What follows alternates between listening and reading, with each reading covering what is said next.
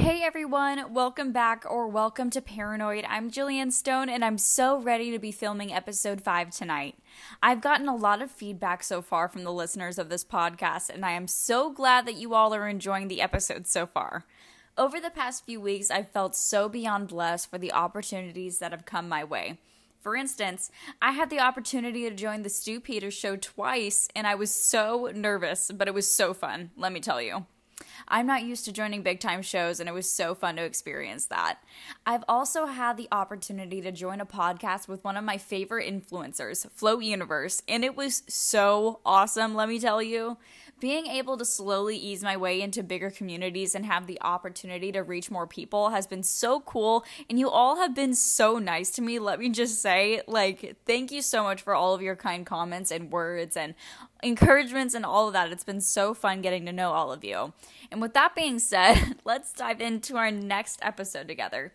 So for tonight's episode, I thought I would dive into two topics that I've always wanted to talk about because they basically were some of the biggest red pills that I have ever experienced going into the truther movement. So, for the first topic, I thought that we should talk about the flat earth theory. I have known about this conspiracy for a really long time, actually. And I was introduced to it first by the YouTuber Shane Dawson, who covered this theory briefly. I think it was one of the most prominent theories in my life because in a lot of ways, this is what helped me start thinking outside the box. So what is the flat earth theory? Well, the flat earth theory is just that, the theory of a flat earth. The idea of a flat earth is that we are basically living in a snow globe. So in the simplest terms, we are living in a semi-sphere that has a flat bottom and a firmament going over us. That's why we are able to have mountains, trees, skyscrapers, you name it. Side note, why are skyscrapers called skyscrapers? I just thought of that. And, it's very fishy, I will say. So what's on the edge of the earth then? The easy answer to that question is Antarctica. We are covered in a circular wall of ice, and that is what keeps us contained. There's also biblical backing for the flat earth too, from Job 26:10. He has inscribed a circle on the face of the waters at the boundary between light and darkness. Isn't that verse interesting on its own? I mean, take a literal person's face as an actual example. Like, our face is shaped like a flat circle, but we have dimensions to our face too. There's another Bible verse that I found that is super interesting as well, and it also comes from Job, and that's Job 26:7. And it says, "He stretches out the north over the void and hangs on the earth like nothing." So, in this verse alone, it disproves space, it disproves gravity, and then when it says over the void, it means over the firmament. Very interesting. Just a disclaimer too, by the way, there are over 200 Bible verses in the Bible depicting a flat earth, so I'm not just cherry picking the Bible because we all know that those who don't believe in this theory want to try and get you into like a gotcha moment and be like, oh, you're cherry picking, la la la, or you're out of context. No, there's over 200 Bible verses depicting it.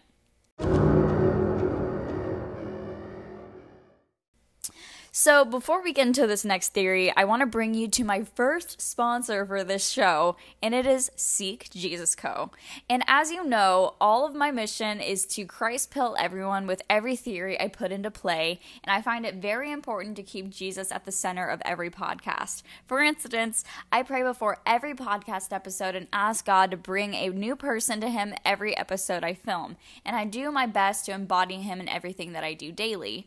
One of those things that I try to embody that Jesus wants for me is the way that I dress, and that dressing modestly, even when I'm in the house by myself, will make me feel closer to God as well as making me feel more and more respect for myself as a girl that is surrounded by horrible standards for beauty. That's why I reached out to Seek Jesus for a sponsorship, because they create clothes that are Christ-centered and fulfilling to you. They are also super cute clothes, guys. If you want to order from Seek Jesus, use code Jillian in all caps. That's GILLYAN in all caps at checkout for 15% off your purchases. Thank you, Seek Jesus. I can't wait to work with you guys further. So this next theory is linked to the flat earth theory too in a way, but there are so many other reasons why it looks fake in general too, and that is the moon landing. This was actually the first conspiracy that I had ever learned in my life, and it was one of the first things as well that taught me how to look for inconsistencies in day-to-day life, questioning authority, and overall thinking for myself. Let me walk you through the process of this theory because it's super confusing to some people, especially because I don't believe the regular theory that most people do. Firstly, I don't believe in the moon landing because I don't believe that we were even able to go to space in the first place. Why? It's because of the fact that we are unable to leave the firmament of our Earth, for one, and for two, it's because of the inconsistencies of the heliocentric model of space, aka what we learned in school about Earth, the sun, planets, etc. So let's start off with the fact that we can't leave our firmament.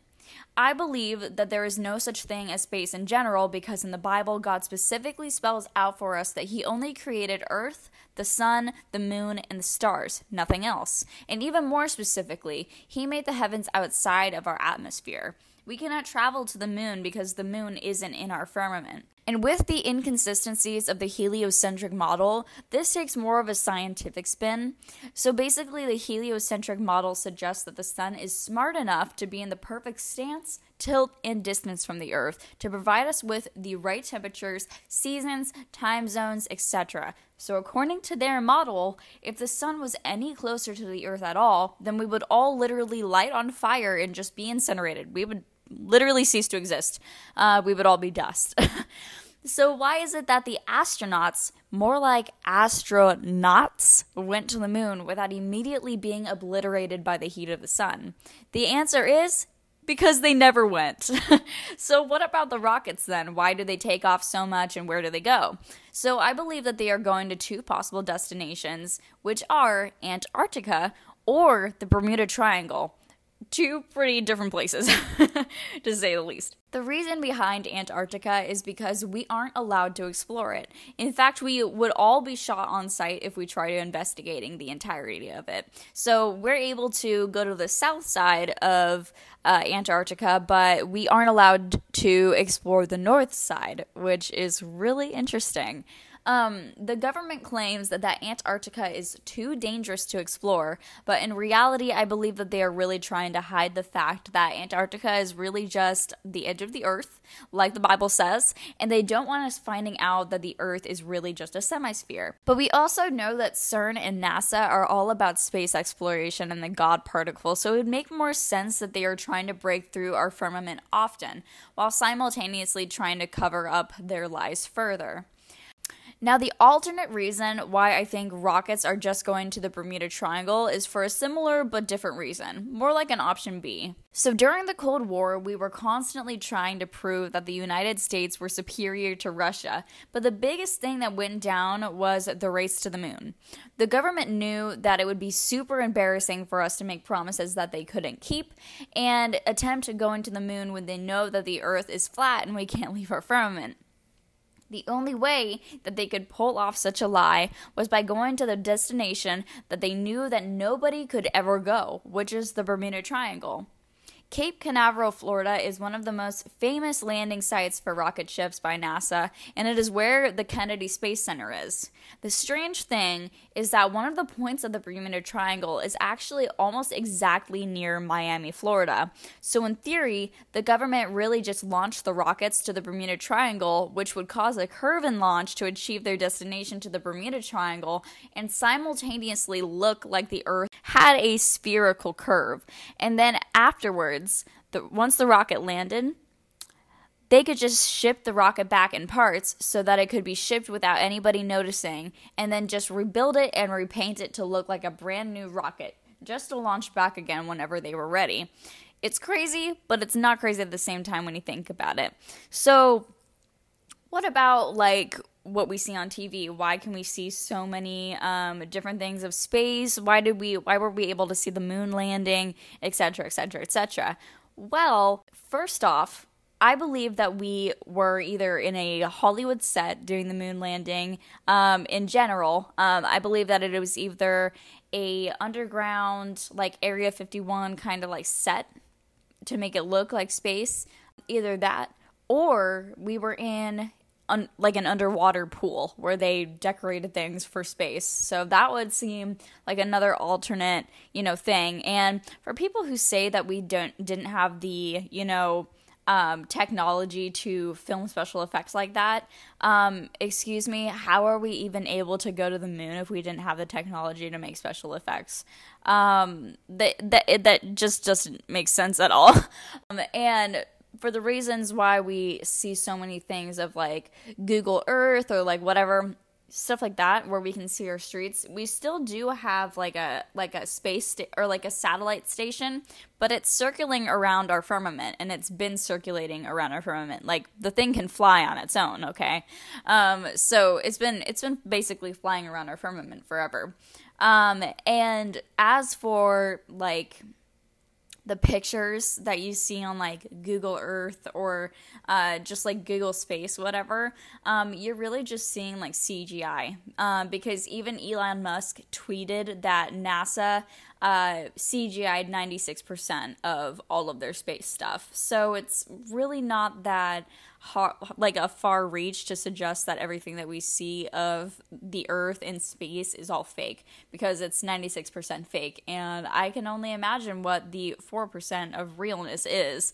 But it's fake. And as for planets too, they're just stars. They're not actual planets, and I believe this because the only reason why they would create planets, and God didn't create planets. He only said that he created the sun, moon, and stars, so the planets would just be stars. But Satan is the author of confusion, we know this, and so to create planets would be to create different alternative realities to worship gods, goddesses, fallen angels, demons, all of that, and have the idea of aliens already, like, in our minds, So, like, I believe that aliens will come back one day, and the government is just going to say, oh, the aliens are really just our friends, and they're here to help us. But as you know, like, whenever the government says that they're here to help us, we just basically know that that means the exact opposite. They're not here to help us, and really they just brought demons into our dimension, and they're not supposed to be here. And yeah, so I believe that, like, planets, the idea of planets is really just a way to worship other things other than what God created for us. And with that being said, that's pretty much all that I have here for this podcast. I know it's a short and sweet one, but I like getting to the point, and I think that getting to the point will be a really good thing in the future. You guys, it's been such a crazy few weeks for me.